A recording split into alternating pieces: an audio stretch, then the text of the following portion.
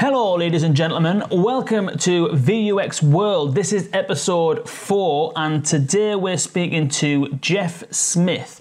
Jeff works for a company called IPsoft. He's head of the conversational AI team, and he's working on the conversational AI known as Amelia. Jeff has bags of experience in conversational artificial intelligence. He's even wrote a book on reactive machine learning. Jeff is probably going to be one of the smartest and most technical people I've ever spoken to in my whole life. And we're going to be talking all things conversational AI. So if you're new to the voice design world and the voice world in general, we'll be covering the basics, what it is, how it works, why it's good. If you're a current VUI designer and you're currently working in the voice world, we'll be covering some specifics in terms of how you can implement conversational AI within your designs. And if you're a brand who is looking to explore the world of voice, we'll hope to give you a full understanding of what conversational AI is, how and where it can be used, and what benefits it'll have for you. So, really excited to speak to Jeff. And without further ado, here is Jeff. So, Jeff, welcome to the VUX World podcast.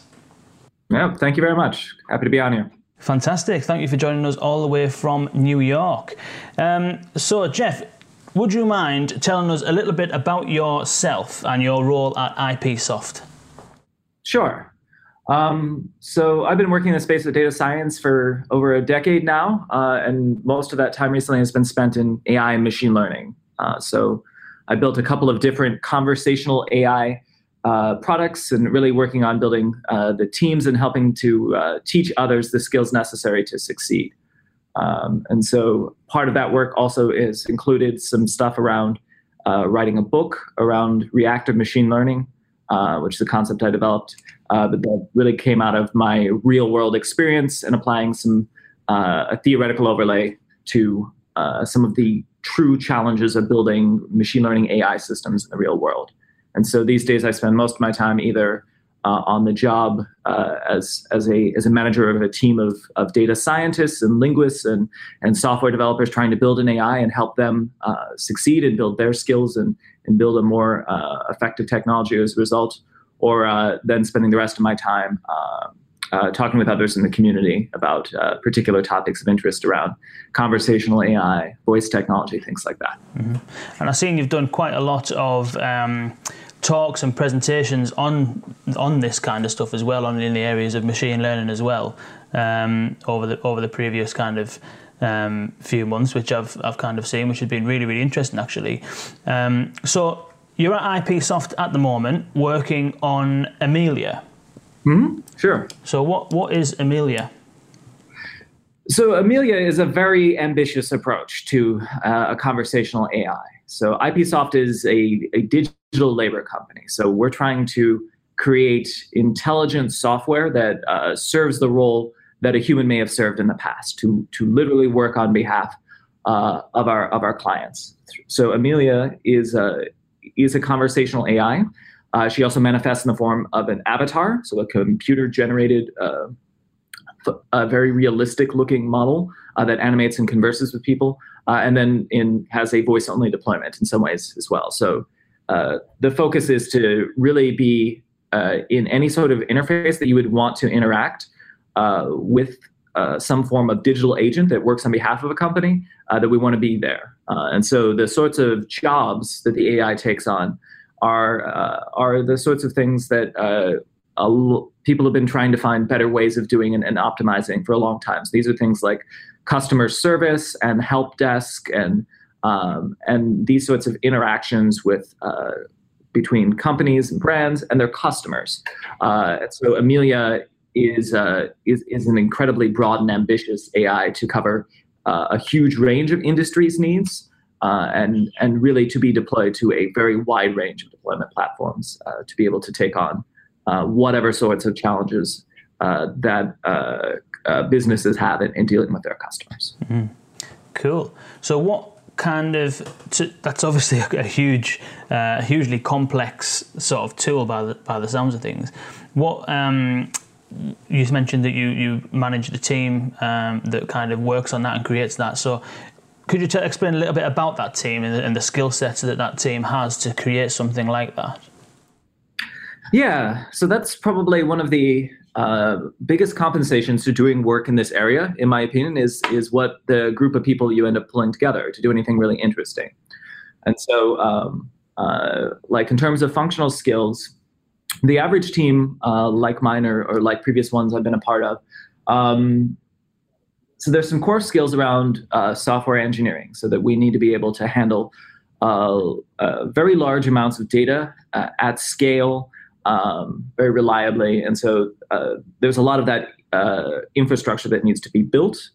The expectations for something like say a customer service function or a help desk function is that it's highly available. It's a 24/7. It doesn't matter how many problems people have, that this is a sort of infinite capacity way of addressing things. So there's a lot of traditional back-end software engineering skills necessary to achieve that around stability, reliability and data handling.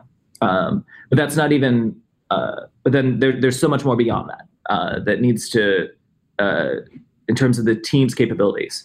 And so some of the rest of those folks on the team need to have skills around data science. And for an application like a conversational AI, you're really talking about people who have expertise in natural language processing.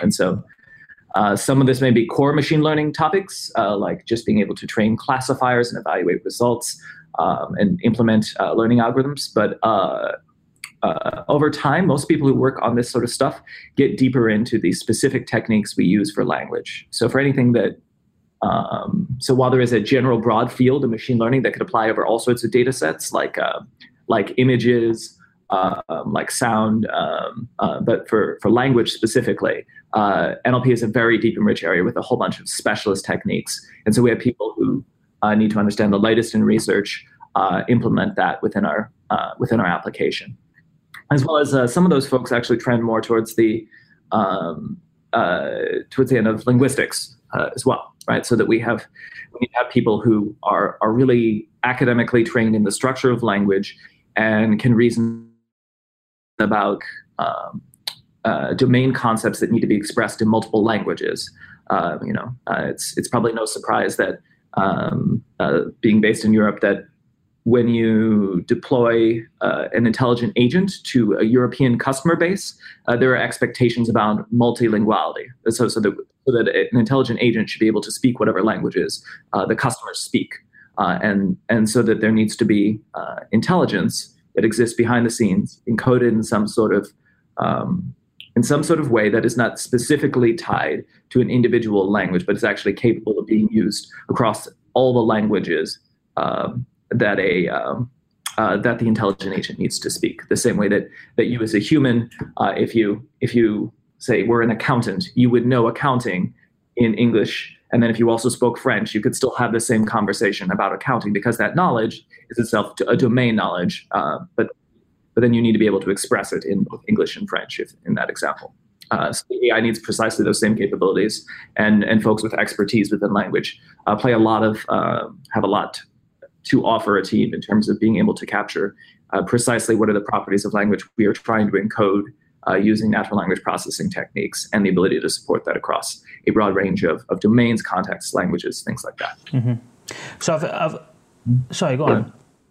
Sorry, the one I think I left out the folks who actually have to then make the visualization of all this stuff. So there are people who have skills within things like 3D modeling, animation, web front-end engineering, all that stuff, for if you want to go as far as Amelia goes into having a personification that users can actually look at and have a sort of real-world interaction that involves the AI making gestures and having facial expressions and responding empathetically as a human does.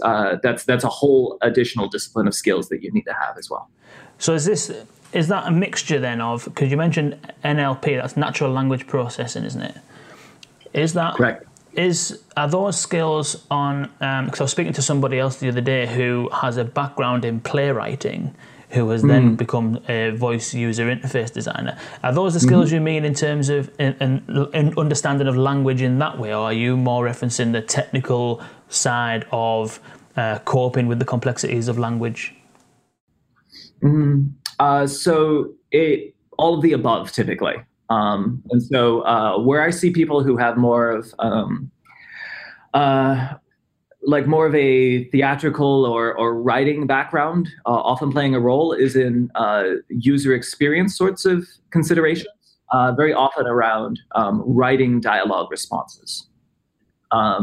As we get closer to the issues of natural language understanding, that is comprehending what you as a user have said to the AI, those skill sets tend to be closer towards natural language processing, data science sorts of skill sets. And so, but then you also have people who are trained within like academic linguistics and less around software.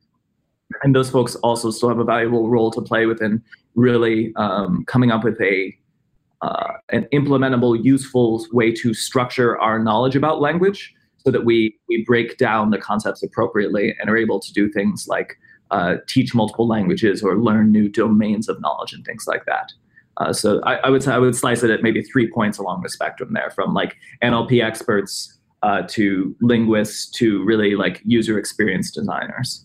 And there's space for all sorts of contributions like that. You know, and maybe some people have all of those skills rolled into one, but on a large team, I mean, we're talking about several individuals with kind of different tracks of work, trying to have all this come together to make one valuable, useful experience for the user. Yeah, fantastic.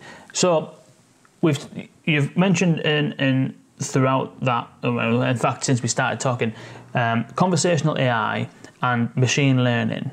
So we'll kind of get into the detail of defining what conversational AI is in a second, but could you explain to somebody who is completely alien to this what the difference is between conversational AI and machine learning, or even AI and machine learning in general? Those two things, are those two completely different, separated things?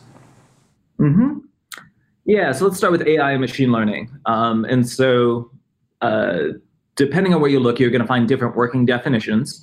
And this isn't a topic entirely without controversy. But the framework that I usually try to use goes something like this. A working definition that most people use of machine learning is that when we say a machine has learned, what we mean is that for some given performance on a task, that with exposure to greater data, the machine is capable of improving its performance on that task. So like a simple example would be a spam classifier. If you got 3 emails and one of them was spam and the spam classifier did not recognize it, then it got a 0% performance. And then we fed it in more data, showed it another 3 emails, and then it was able to get the next spam email correctly classified. We have an objective metric to say it learned using our in that classification example. So machine learning is a suite of techniques that we use to achieve that result, right? So it is all sorts of different ways of modeling. How can we teach a machine how to improve its performance on a given task with the use of data? Machine learning can be viewed as a subset of the larger field of artificial intelligence. And so machine learning is the learning aspect of AI. But the best definitions of AI I've seen usually start with a concept of an agent. So an agent, like architecturally, to get a picture of it in your head, is something that has sensors, so it can get data from the outside world. It has actuators, that means it can act on the outside world. It can do things to the outside world, and then inside the box is the rest of the AI. And so there's different levels of complexity there. Like a minimal level of software agent, like a simple bot would be a reflex agent. So every time it saw, the word chicken, it sends back cluck. And so that's a very simple level of agent. Usually what we talk about when we build an artificial intelligence is something that's either an intelligent agent, so that means that it has a knowledge base. There is an actual structure of data that it holds, of things it has learned from past exposure, but that usually is a learning agent on top of the intelligent agent requirement, which means that knowledge base is improved by some sort of cycle. And so that's where machine learning comes in. Machine learning is the actual set of techniques by which an artificial intelligence improves its knowledge about how to perform a given task. but in artificial intelligence itself, typically also has the ability to sense and to actuate. So in my book on reactive machine learning systems, what I describe as the machine learning systems is typically the scope of what we would call a whole artificial intelligence. And so the term has become a little bit fuzzy because very rarely do you only want a machine learning component. You don't just want to learn over data. You actually want to be able to acquire data from the outside world, and you want to be able to act on it. You want to be able to do some sort of whole task, like recommend movies to a user on a streaming site, or to drive a car, or to schedule a meeting, or whatever the case is. It just depends on the task. Okay, so where does conversational AI fit in there then? What is conversational AI? Yeah, exactly. So AIs can be tasked to do all sorts of things. And so in the case of conversational AI, what we're really talking about usually is something that takes in language as data and via its sensors and returns out language. And so that depending on the system we're talking about, that could be textual language, as in the case of like a chat bot, or that could be voice data, right? So that it could be actually spoken language, and so that then that needs to be understood then at its textual meaning, and then it's independent. So there's various phases that may need to be decomposed, and so then whether or not we're talking about our sensors being things that ingest just simple text or audio, and the same for our actuators. They can again send back text, or they can speak. And so, from the perspective of the AI, those sensors and actuators may actually be tied up to another independent system. Like that could be that could go as far as the Slack bot itself, for example, as an interface that would be the joining up the sensors and the actuators there. So conversational AI gives us is all of those people who are working with language, all those different ways that you can set up an AI to handle some form of back and forth over language, typically with another human being. Okay. So it's conversational AI and machine learning is something that I've the more you look, the more you notice. And obviously over the last kind of few weeks and months, I see things popping up all over the place about machine learning, conversational AI and stuff like that. So as, let's say, for example, I'm a brand, I'm hearing all these terms, I'm hearing about the developments in technology that enable us to do things like machine learning and natural language processing, which we spoke about, and conversational AI. I'm a brand. Why would conversational AI help my business? In what situations? Yeah. So there's a lot of ideas kicking around there that people have on how this technology is going to be put to use. And so if we say, let's talk about voice specifically, in the voice applications of conversational AI, there are a certain number of hours a day for each individual person, and depending on which country you live in, based on the assumptions about how much time people spend in cars, where you're inaccessible to a screen. And so that means that for people who are interested in what are some of the tasks that a company could take on for a given consumer during those times in the day in which they're not looking at a screen, they can't rely upon some app that requires them to hit a button. And so some interesting. So of course, if you're driving to and from work, it sounds really useful if your car can literally tell you things without having you to look down at it and allow you to give commands back, like, yes, I will accept that call, or start up this podcast. And so driving is not the only time in which people don't have access to the ability to look down at a screen. And so there's other parts of the day in which it's become apparent that there's all sorts of niceties to having ambient intelligence. So we've gotten used to the idea that facts aren't that rare anymore, that we have access to the world's knowledge a few clicks away, but yet there's something that's still quite magical about having your hands tied up with slicing tomatoes and then needing to figure out some fact about the dish you're cooking and just being able to shout that out and get an answer within seconds of that is an incredibly high quality one, or to connect you up to something that's actually intelligent and that can work through a workflow. So that I don't know if you've tried this before, but you can cook with a voice agent. So like Google Home will find your recipe and will walk you through it. And so these sorts of applications, we're just beginning to see like what are the ways in which a conversational approach will be so much easier. The sort of especially as you notice, I think one of the particularly exciting observations people have had is mobile OS phone install, so mobile app installs have declined greatly, so that people don't generally go out and discover new apps and try out new things, and install rates are terrible. And if you want to launch a new solution, people will typically direct you to mobile web. You're trying to solve this problem for your, say your local museum or something, and how could we best help our customers? And no one's going to tell you write an iOS app. What they're going to tell you is maybe put something on mobile web.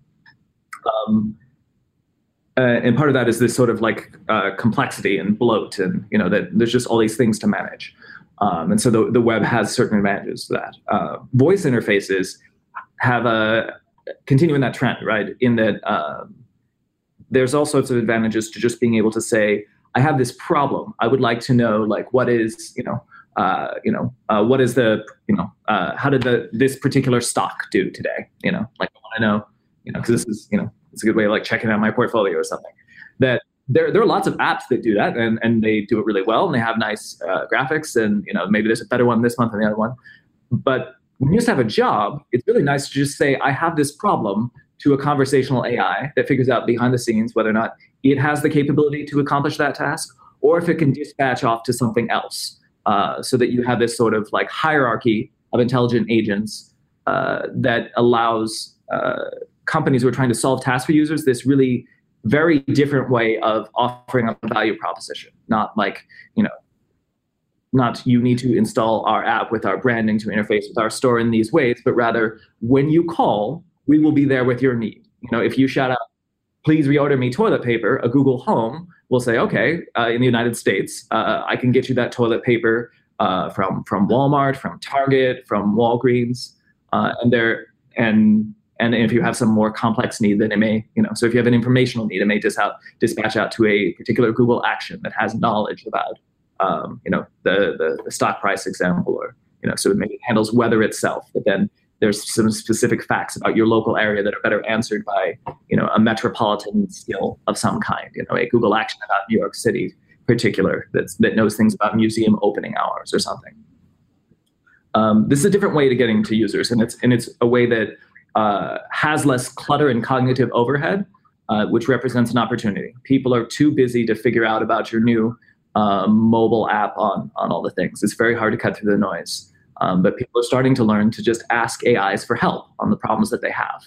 And that's a very different sort of value proposition and different positioning for a brand to take on. It has less shiny visual real estate, but it may be more effective for your consumers, for the people you're actually trying to serve. Yeah.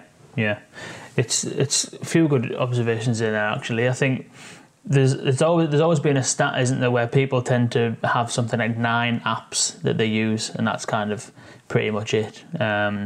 Whereas obviously with voice, though, that just expands, doesn't it? You don't need to find an app and to mess around installing it or what have you. Presumably, as I know you need to install Alexa skills and stuff like that, but presumably as the ecosystem grows and develops, the intelligence within there will be smarter, so that you ask and you will get sort of thing. That would be the ideal sort of situation, wouldn't it?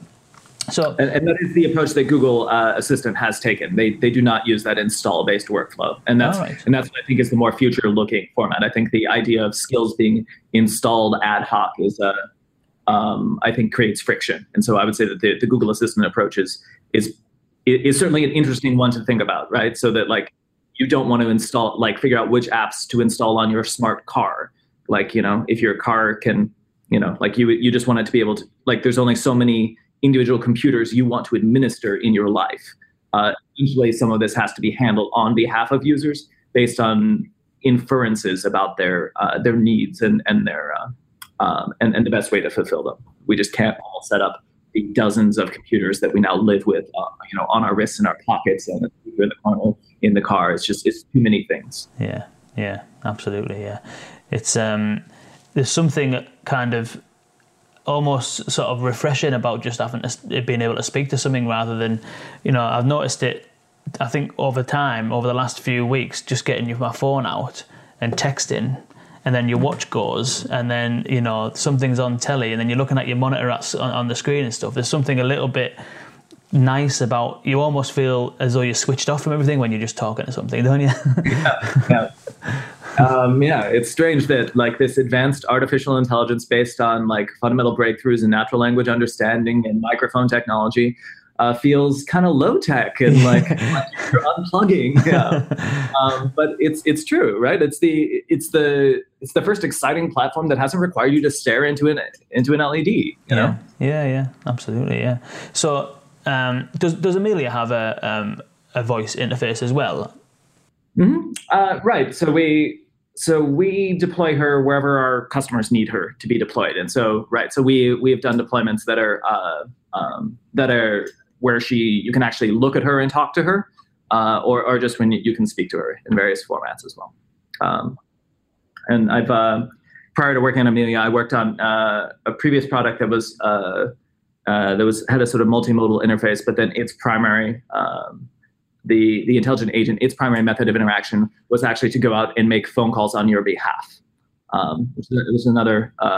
which was an interesting application of voice only, because that product was focused on specifically those things which put you as a human in a real-time workflow that took your time, right? Like that you had to look up a phone number, you had to call people, you had to get pieces of information, you had to get tasks accomplished.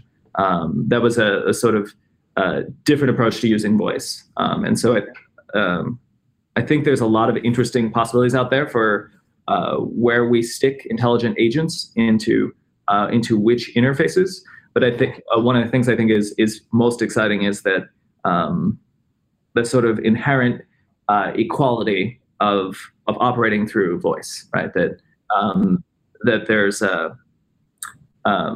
when you're able to use like voice and text in particular, that language is this very sort of equal format in which we all have our own voices, we all have our own ability to address each other, and so that there's this open door for new products and new functionality that has this sort of very equal interface, that it is willing to listen to you or talk to you, and I think that's some of the most exciting stuff going on right now, is that people discovering that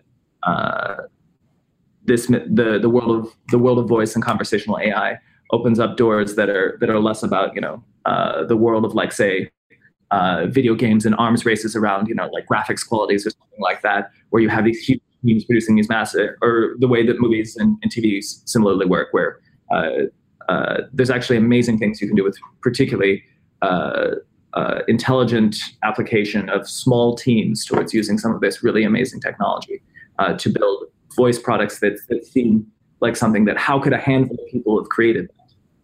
How is it when it? But that's just where we are technologically. There's this technology is becoming so magically mature that all of this is really productizable.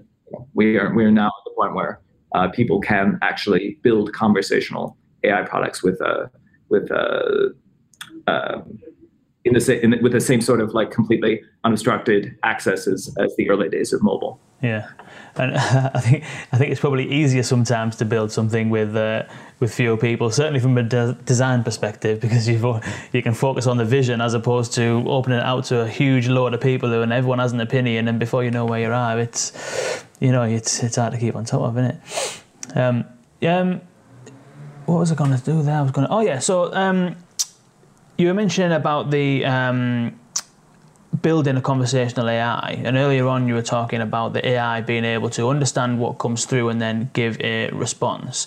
So when it comes to building a conversational AI, and this is something that perhaps the more technical people who are listening to will either be familiar with or would want to know a little bit more about, do you need to define the input and the output? So do you need to define all of the types of phrases and conversations that need to be fed in, and then also predetermine what the responses will be for that.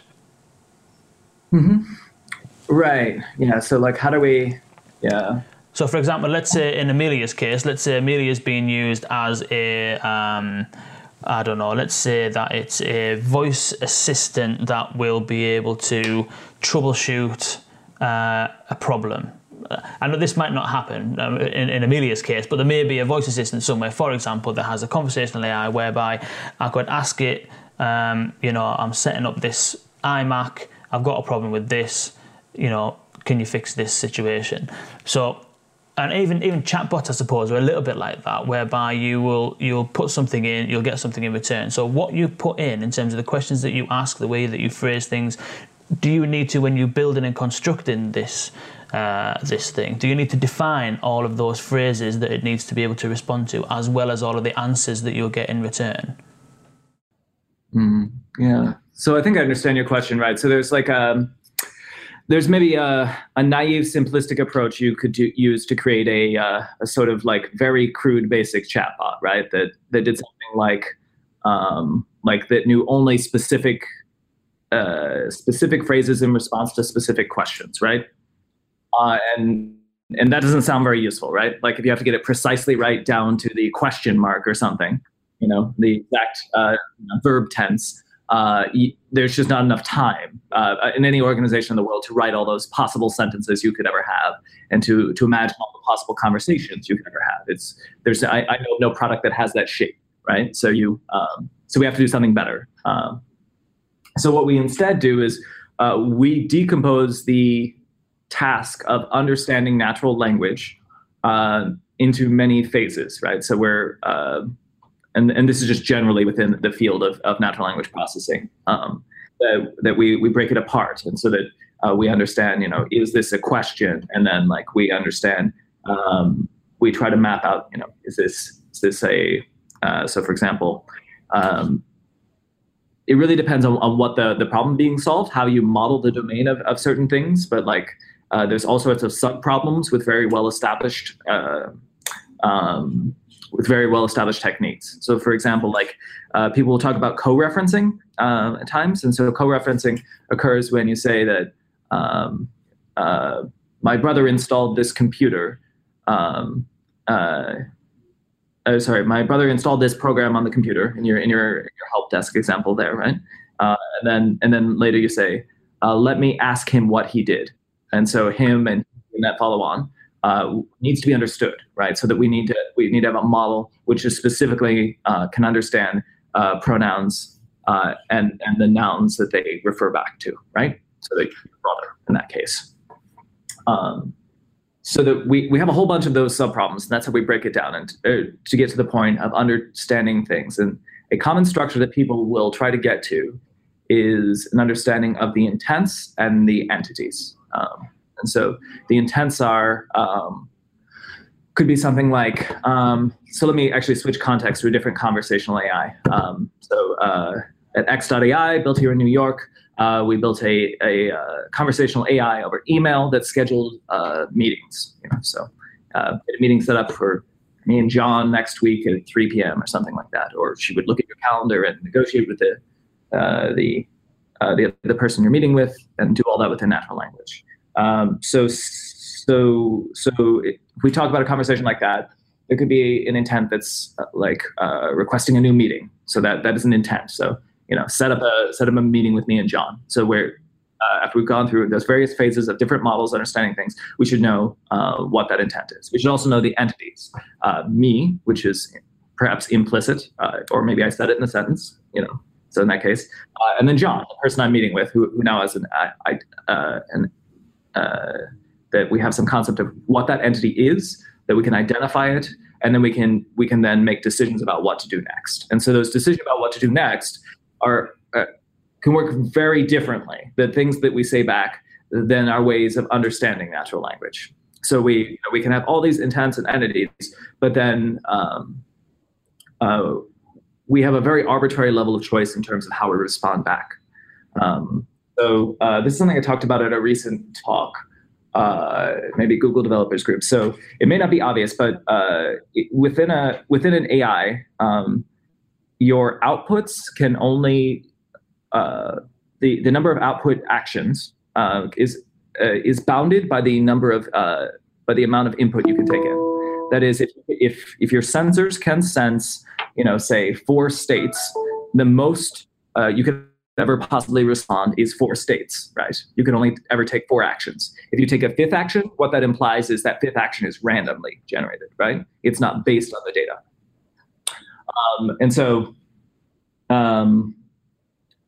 Right. So we get to those intents and entities, and then we have these choices to make about what level of response we're going to do. Are we going to send a notification? Are we going to then, so that, for example, some of the conversational interactions within the smart speakers, the response to a user input may be to play a video or a song or something like that, or to purchase an item. It may not be to return a sentence. Those sentences when sentences are returned, usually there's a range of different techniques from full-on scripting, so that that we're just writing it out as predefined dialogue, and so a lot of like the humor and social talk, chit-chatty sorts of functionality. Like if you it works that way, and so Alexa or Google Home just has a database of jokes. So you ask, tell it a joke, and you could ask, tell me a joke in 20 different ways. And the natural language understanding will need to understand the complexity. But then the state space of the response is much smaller, right? It's just, yes, send one joke from the script of jokes. But some responses to users are engineered in different ways. In particular, there's a lot of conversational workflows in which we need to know the current state of the discussion. We maybe need to know people's names and their preferences. So like in the meeting negotiation email example I talked about before, we need to be able to know that currently the meeting is scheduled for Thursday at 3 p.m. and that is the proposal we're trying to get you to confirm, and that you are meeting with Alex, and we need to make sure that his name is included, and that you are meeting at the Bluestone Lane coffee shop. That all those things are very specific. So we need to do some level of natural language generation to assemble up the data that we know about the world. And that's where you start to see slightly more sophisticated implementations of how to form language-based responses to users within conversational AI. So that can be from the level of purely scripted, some amount of templating, to fairly sophisticated, procedurally generated out implementations of being able to form novel sentences based on the data that is actually there at runtime within a given conversation.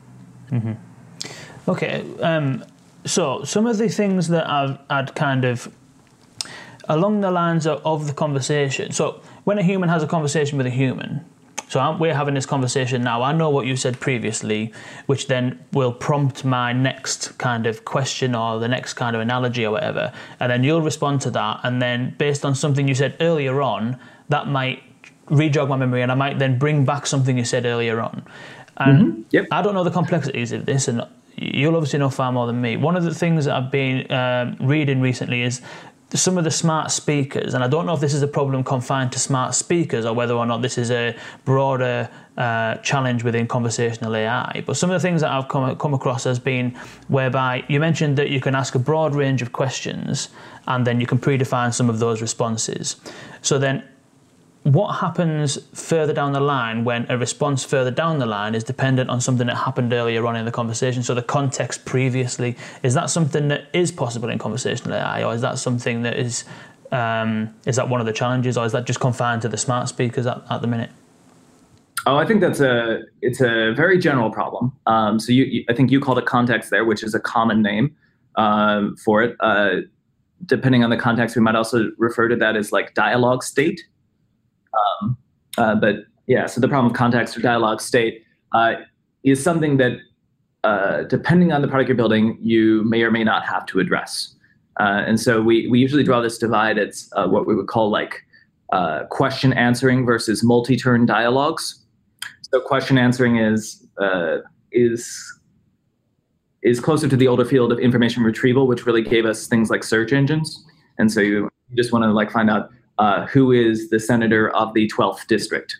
And so it is a single question. It has a single answer. Whether or not the system fulfills that, there's not 20 steps. Most of what you're talking about within conversational AI, those are multi-turn dialogues. And so that presumes that there's some level of dialogue state that's persisted. And so systems have varying levels of complexity in terms of how well they support that. I would say that most of the interactions I've seen on the smart speakers are, at least within the first party features, are not focused on multi-turn dialogue. They don't expect you to follow up. There's a single back and forth. And that greatly reduces the technical complexity you need to take on within your system. Amelia doesn't work that way. And most AIs that accomplish real work on behalf of humans, which is a small subset, but an important subset, have to be in that case. They have to have some concept of a true dialogue state. So when I worked at X.AI on Amy and Andrew, so they schedule meetings over email. That's a negotiation. The whole point of the thing is to accumulate up a sufficient dialogue state so that we know who are the attendees of a meeting with a location and a time, and that everyone has agreed upon. And so that's the whole purpose of the product, is to accumulate out that knowledge and to reference the current state and to work on that task and negotiating it with users. And that's very common, is that I think most of the actually useful applications of conversational AI need to have that. I have some friends at Hugging Face. Hugging Face creates a sort of messaging-based AI friend for teenagers.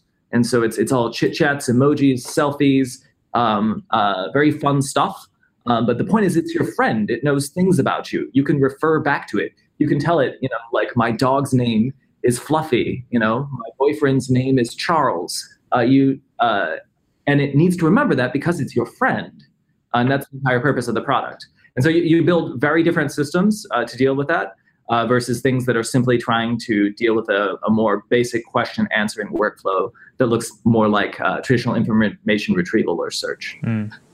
There was a really interesting thing I've listened to on another podcast. I think it was the Alexa Devs podcast. I'm not sure if you come across it, but there's a guy called Brian. I think his second name is Romiley. I never know how to pronounce people's second names when they spell it a bit weird. But Brian Romiley. Anyway, he works within the kind of voice space and stuff. One of the things that he was talking about was around exactly what you just mentioned there, around remembering things and these things, remembering, who you are, your preferences and stuff.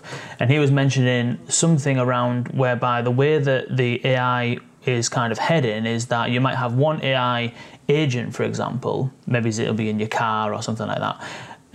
So you might have one in your car, I might have one in my car. It could be the same agent, but it will treat us both differently depending on our personality types and depending on our preferences. So if I'm the kind of person who wants to know the real detail of everything, then it will tell me when I get in the car on my way to work that actually there's a traffic jam further up and it started at 9:30 and it's not going to clear till 10 and etc, etc, etc. It was caused by a lorry that jackknifed. Whereas if you're the kind of person who just wants direct information, they don't care about the detail, it'll just tell you there's a traffic jam, you need to go a different way. So it's really interesting sort of observation, that in terms of the way that one AI might be able to treat people differently based on their either personality or preferences. Mm-hmm. I think that's very true. I think a very present current day example is the use of sentiment detection and so, for example, Amelia has a subsystem that we call EQ, which is her ability to sense your emotional state and to respond empathetically. And this is actually a surprisingly valuable and early feature to implement in various sorts of conversational products. X.AI had a form of this as well when, for whatever reason, we believed that the agent was in a current state where, there was something difficult about getting the meeting scheduled or something. And so needed to respond to a customer's likely frustration with, oh no, we still don't have this scheduled somehow. That empathy, I think, is actually an underutilized opportunity for building more sophisticated AIs. I think this is something that people don't necessarily start with, but many real-world products end up having to have it. And I think I proposed in a couple of places before. I think that this could be very valuable within the space of voice specifically, and that greater dynamism within the machine learning systems we use to back this technology will give us a greater ability to respond empathetically. So to not be you as a human are just such a tremendously dynamic system. You are constantly assessing my emotional state, and you can respond in this range of different ways based on what you believe my emotional state to be. And that's everything from your tone of voice, the how quickly you speak, the volume, your diction, the pauses you allow between conversation. All of those things, if we make those dynamic within the actuation level, we can take advantage of knowledge that we already have the machine learning techniques to be able to sense about humans, things around seven. Wow. That's mind-blowing, that, isn't it? But it is for me anyway, who doesn't sort of work in this field. It's just unbelievable, because that's like, you speak about natural language processing and stuff like that. That's very much, these are the words that we speak and this is how we understand it. But what you're saying there is that it's picking, I mean, you didn't even mention language and words there. You're talking about kind of tone, volume, speed. It's all the other variables which you kind of, I don't know, could quite easily overlook when it comes to creating a voice sort of experience. Right. And I don't think it's the norm right now. So what I'm talking about is something I believe to be a sort of obviously open opportunity in terms of how we think about user experience. I know some folks at a company called Neuralex, and they're actually trying to do voice-based diagnosis of diseases like Alzheimer's, depression, Parkinson's. The sorts of rich detail that comes out of a voice-based interaction gives us this opportunity to exploit some of these very powerful techniques and really respond. So that if that was just an embedded capability of the technologies you interacted with every day, if your Alexa just said, I think you should really go make a doctor's appointment, or I've already made you a doctor's appointment because I'm concerned that you may have early onset Alzheimer's. Based on what we've been talking about today. I mean, it's a very exciting capability, and I think it's one that is very user aligned with user interests, right? It is very user positive, right? That we build these technologies to support human beings. We talk about conversational AIs taking on work for users. There are tools. They exist to serve us. And they should be making our lives better. And so I think thinking about how things like empathy and just taking advantage of the richness of what a human being is, and trying to do everything you can to model that and be as dynamic as that as the motivating example of an actual human being is, leads you to a very different place than thinking in terms of deterministic, simplistic, like pure software techniques. Machine learning has the ability to deal with some of the fuzziness of what it means to be a human being and try to infer what did someone really mean when they use that tone in that sentence. And now we get to take advantage of that. And I think it's really up to us to have the ambition in how we build products and technologies to change that. Yeah, that's one of the reasons, I suppose, why you mentioned at the very, very start in terms of having a multidisciplinary team. It'd be fantastic if Amazon and Google did build those kind of capabilities into those things, and the Cortana and Bixby and all of the other kind of consumer-facing, big-scale brands who are kind of launching in that kind of space, and who have launched in that sort of space. Yeah, that'd be unreal if Alexa could tell you that it's booked your doctor's appointment based on your voice. That's absolutely staggering, isn't it? So that's a nice kind of, nice view for the future in terms of if that was to kind of transpire. The article you wrote, which was the article that led me to try and approach you to see if we could have this conversation, was all about future opportunities within voice. So in order to get to that kind of future, and there's many other things in there that you've mentioned that would be really, really good, it would be interesting if we could cover some of the points in that article in terms of some of the challenges within conversational AI at the moment. There's a few things in here, we can cover a couple. You might talk about pre-built agents, advanced analytics, self-optimizing dialogues, etc., etc. So could we kind of get into that? I'm conscious of time. I don't want to take up too much more of your time, but we can kind of pick out a few of these. So the advanced analytics thing was quite interesting. So one of the challenges you were talking about is in terms of the analytics that we currently get from these voice sort of platforms being fairly, I suppose, fairly basic in terms of number of app skill downloads, for example, or number of invocations or something like that. And you were talking about that you would like to see more advanced analytics. Can you speak to that a little bit and give some examples of the kind of analytics that you think that would be more useful? Yeah. So I mean, I think where we're at right now is that sort of analytics telemetry around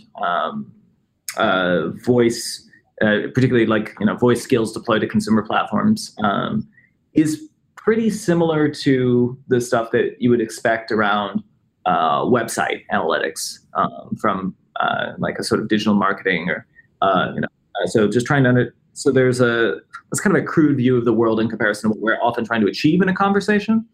And so inside a company where there's a lot of investment on building out a conversational AI, the sorts of questions we want to ask ourselves are quite fine-grained.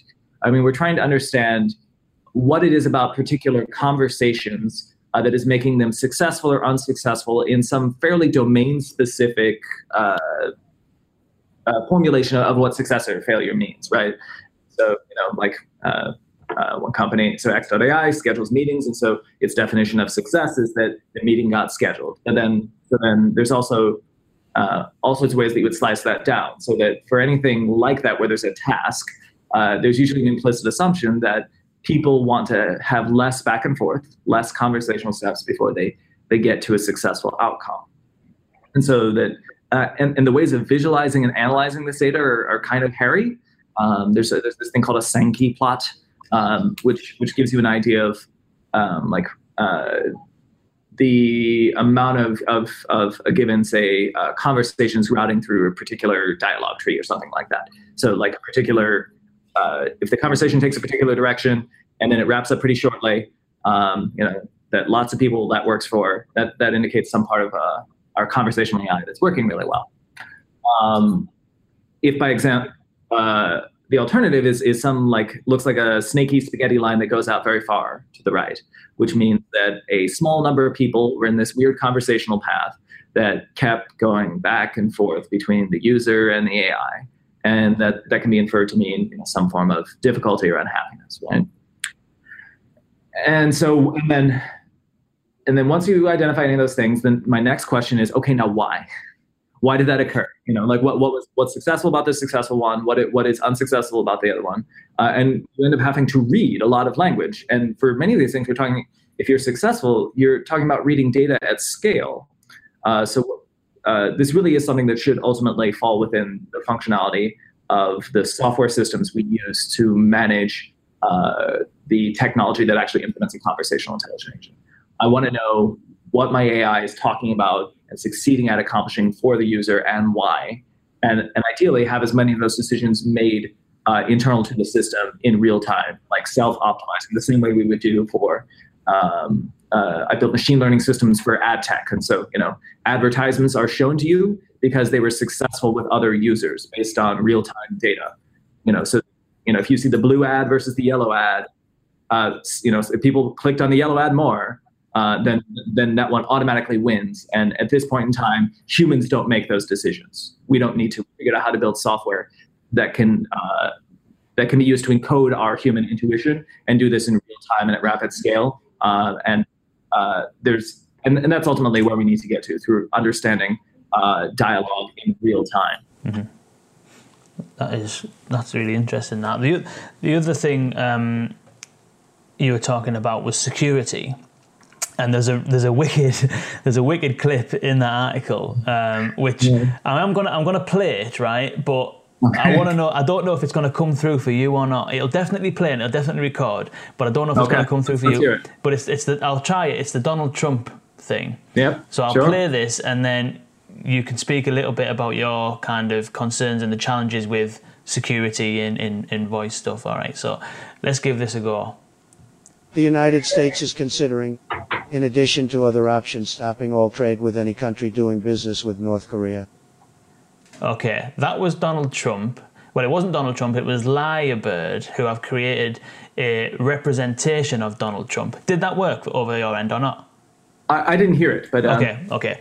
I hope you heard it on the recording. Yes, it will be on the recording, definitely. But you know what it is anyway, because you found it and you put it in your article. Yeah. So that is a synthetic or a generated voice of Donald Trump, which sounds freakishly like the real Donald Trump, and presumably that something like that would be good enough to fool for maybe a banking phone-based authentication, voice-based authentication, or something like that. And I think that's one of the things you were talking about in the article in terms of security limitations or challenges. Do you want to speak a little bit about those security concerns?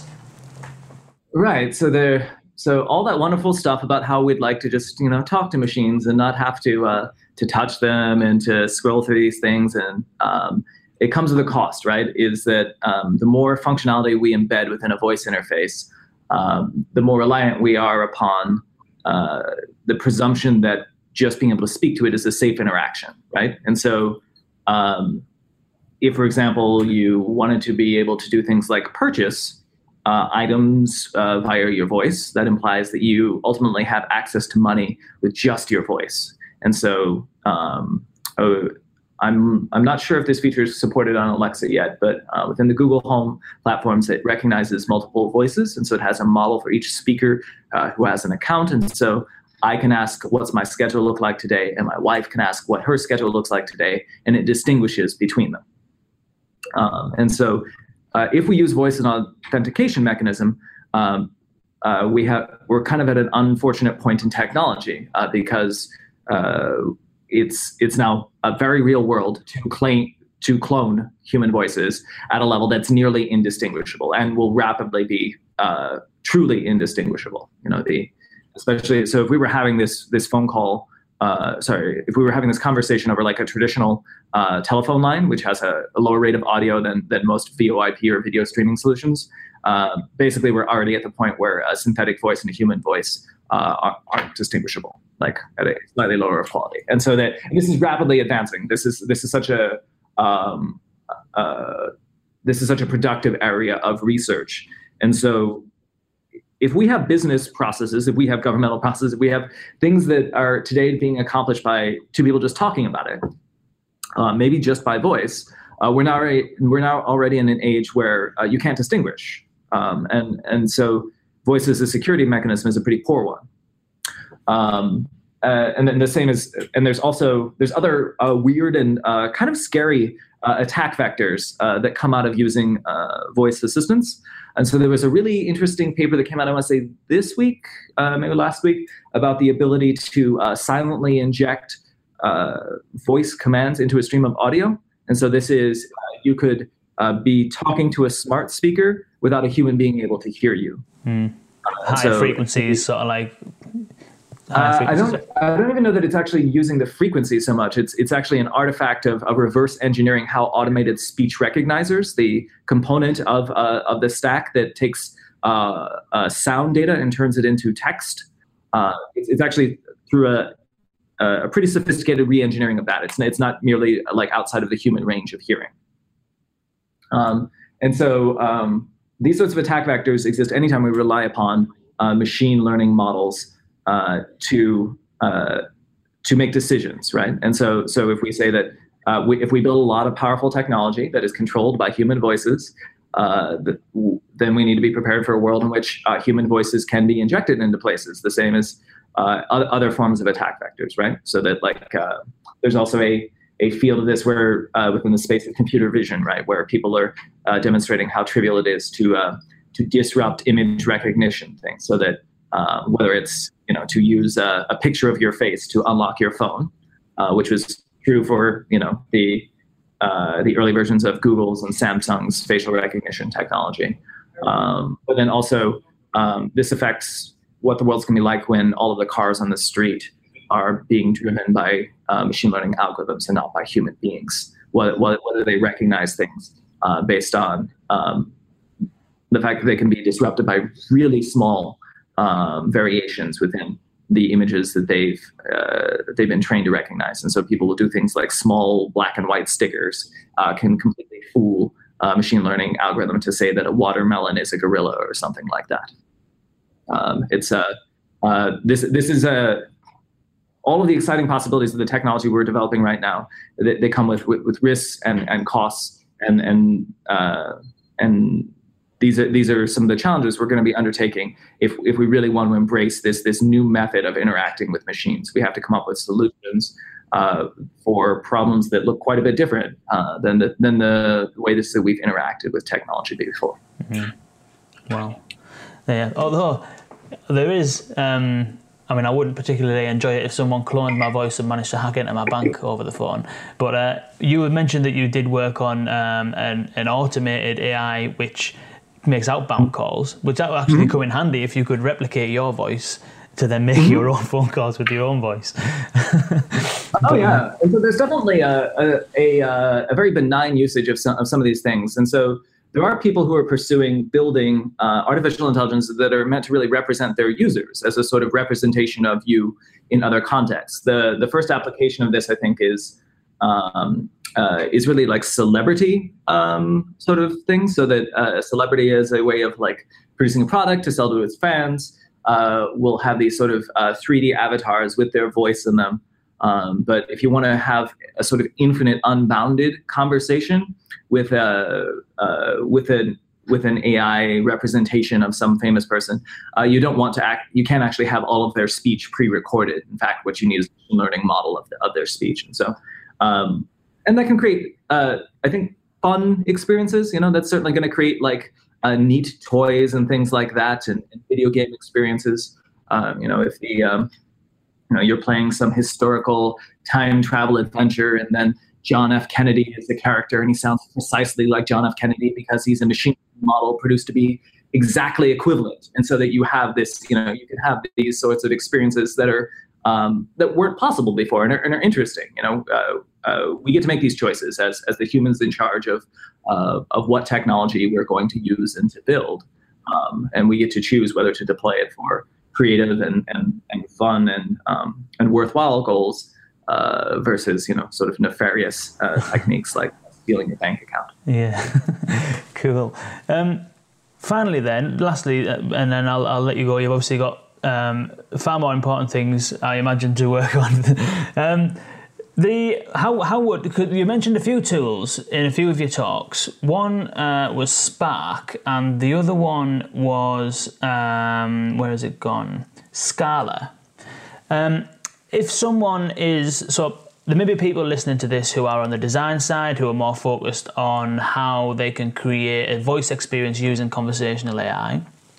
There may be people also who are quite on the technical side, who maybe aren't involved in machine learning and the development side of AI at the moment. So for those kind of people, what would you recommend for getting started in machine learning or AI?